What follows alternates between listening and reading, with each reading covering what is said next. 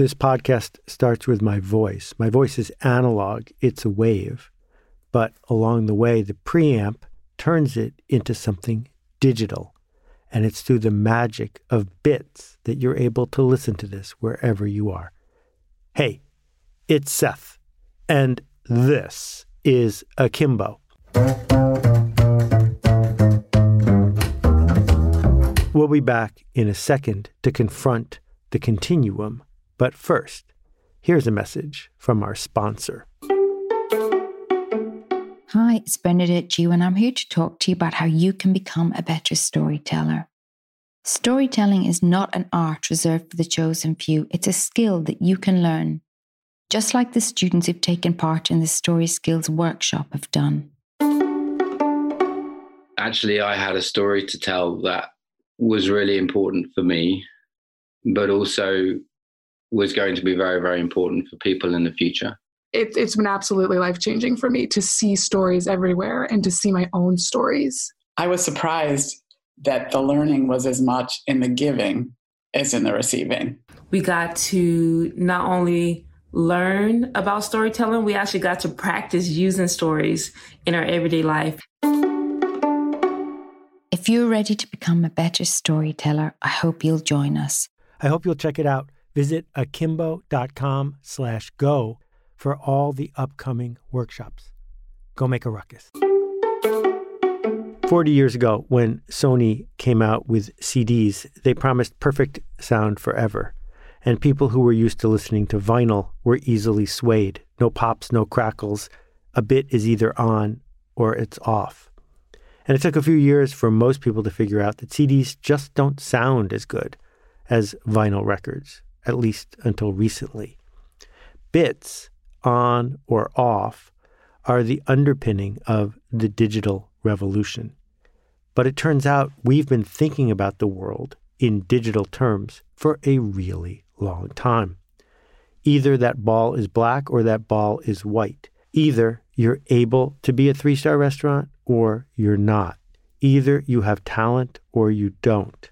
On or off, in or out, up or down, near or far. We are constantly putting things into categories because categories enable us to process ideas. Continua, the idea that it's along a curve, makes it much harder for us to make choices, to make decisions, to decide who's a threat and who's a friend. When Darwin wrote about the origin of species, it represented an existential threat for many people because what he established is that we are on a continuum, that we are not that different from the ape or the chimp, and we're not that far different from a penguin, that if everything started millions of years ago from some small single-celled organisms and evolved over time, we have to acknowledge that we're on a continuum with all the species around us. And at the same time, we have to acknowledge that everybody who is a human is a cousin of ours. And there is a continuum out there, a continuum of humans. The difference between your DNA and the DNA of a chimp is less than 1%. And the difference between your DNA and the DNA of name any superstar that you like, Taylor Swift or Stacey Abrams or Milt Jackson, or I could go down the list of everybody who is ostensibly filled with talent, the difference is negligible. We couldn't make accurate predictions about your talent, about your place in the cultural hierarchy if all we had was a look at your DNA. And so there's this continuum that we are constantly confronting because human beings' populations are actually analog, not digital. Earlier in the podcast, I pointed out that CDs just didn't sound as good as vinyl records. But the fact is, if you listen to super high-res digital music today, it's quite likely it will sound just as good as a vinyl record would sound. What changed? What changed is the resolution, the number of bits, how many things on or off are crammed right next to each other to trick our brain into thinking about the world in analog terms. Because we are analog creatures, our eyes, our ears, our taste buds, our senses all work in a wave, not in bits. that what happens is stimuli come along, like that scraping noise you might be hearing in the background, and maybe we notice it and maybe we don't. And then when it gets loud enough, we do. So we trick ourselves into thinking there was no sound and then there was sound. But of course, that's not the case. There's always sound. There's always something vibrating somewhere along our auditory system. There's always smells. There's always something showing up in our nose, but we don't notice it until it reaches a threshold. And the same thing is really useful when we think about talent or skill, that everybody is born with some level of an ability to learn things, to do things, to commit, to make a change happen. But only some people along the way decide to amplify that and turn it into a real skill, put in the practice, put in the hours, confront resistance, and get to the other side. Not only some people. Actually, all people do it, but only some people do it enough that we will notice them doing it. And where all this comes home is when we realize that we are constantly narrating our day. You know more about your life than anyone else. Only Jerry Garcia saw every Jerry Garcia concert that he played in. Multiply that by 10,000. All of the noises, all of the fears, all of the dialogues, all of the debates that you have with yourself all the time. We live inside only one person's head. And so we look at the people in the outside world differently than we look at ourselves. We all decided that we are one and only, and everybody else is someone else. And when we look at the world through digital eyes, it's very tempting to put people into pristine buckets. This person is bad. This person is good. This person is dastardly. This person is craven. This person can be counted on. This person can be trusted, when none of it is true. We're all living on a wave.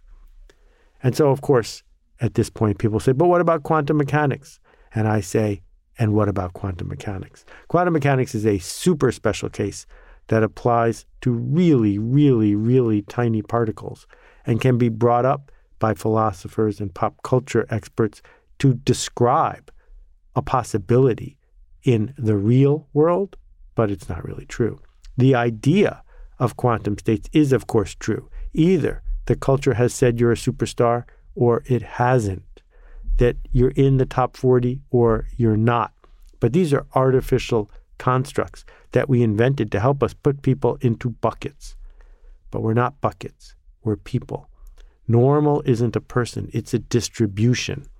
And so what we're doing is looking at the waves all around us, looking at how the deck was shuffled and deciding if the resolution gets high enough because we get enough bits of data, where, what quanta, what level we should put somebody. But that's often a mistake. It's usually a trap because people are on a continuum, including me, including you. And we get to decide if we're going to move up or down along whatever axis we care enough to measure, along whatever amount of effort we care enough to expend. That doesn't mean that you will ever be able to play the piano the way that Glenn Gould could play the piano.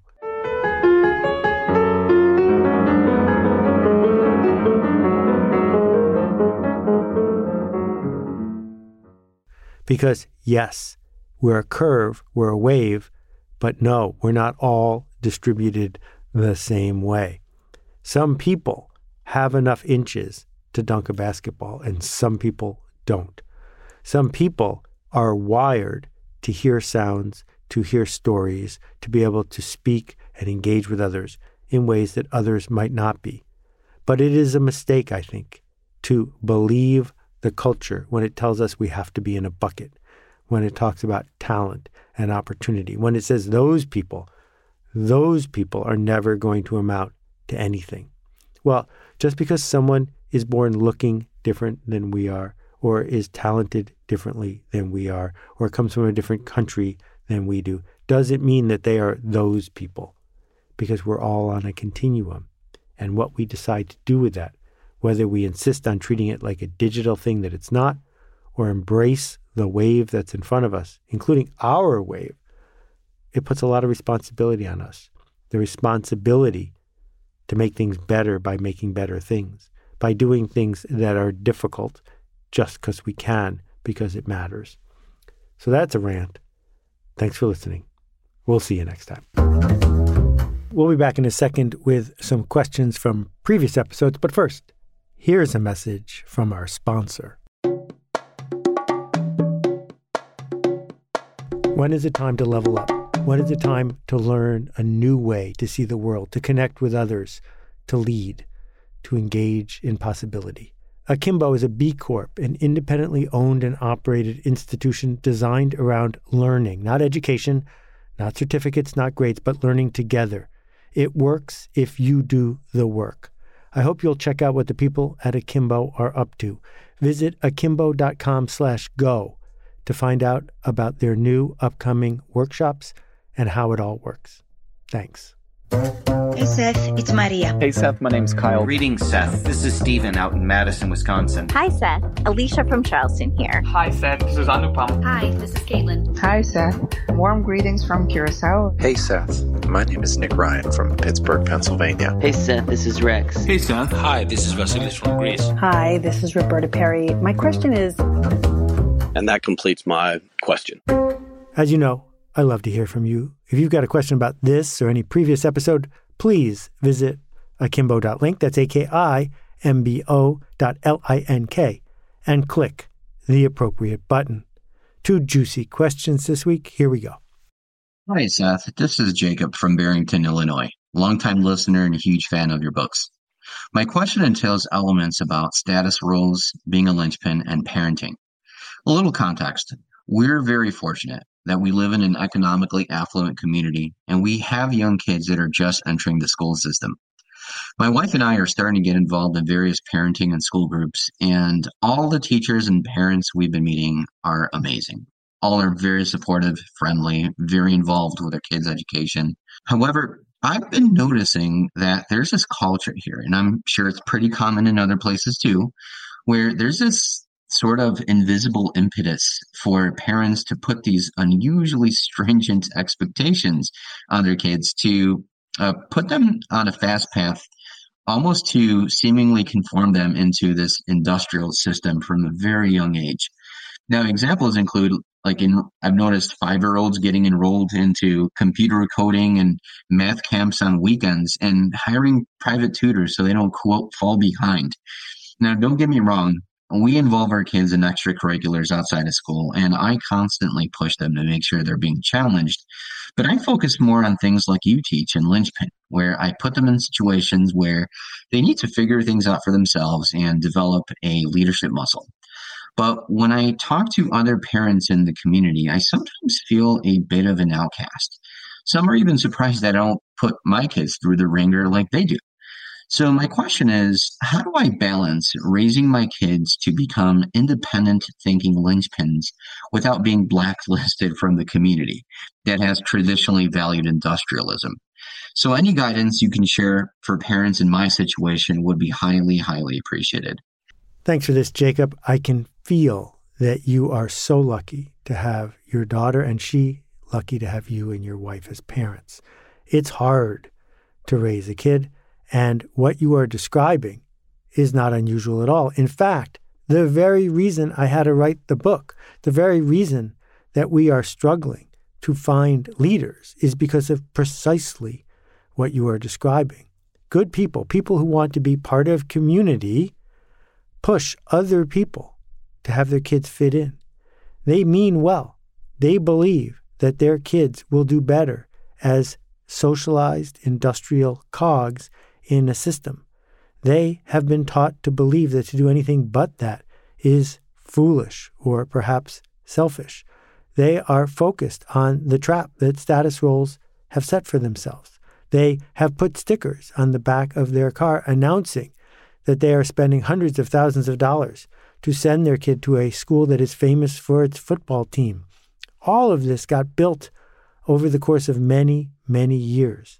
It is one of the illusions of our time, along with issues around privilege, along with things revolving around the status quo and climate. All of these things are the result of years and years of indoctrination.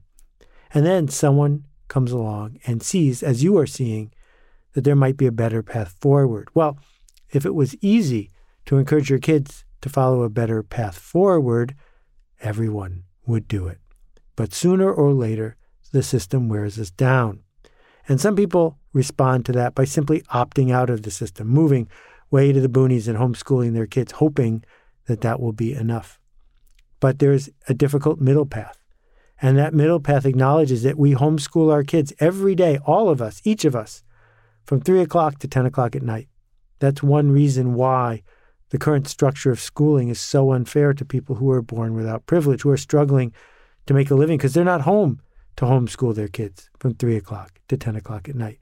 But in those 7 hours, more hours than your daughter is actually spending in classes at school, you have the chance to establish an approach, establish a set of questions, expected answers, to role model, to find ways to encourage curiosity, to realize that STEM is not about doing well on some math test.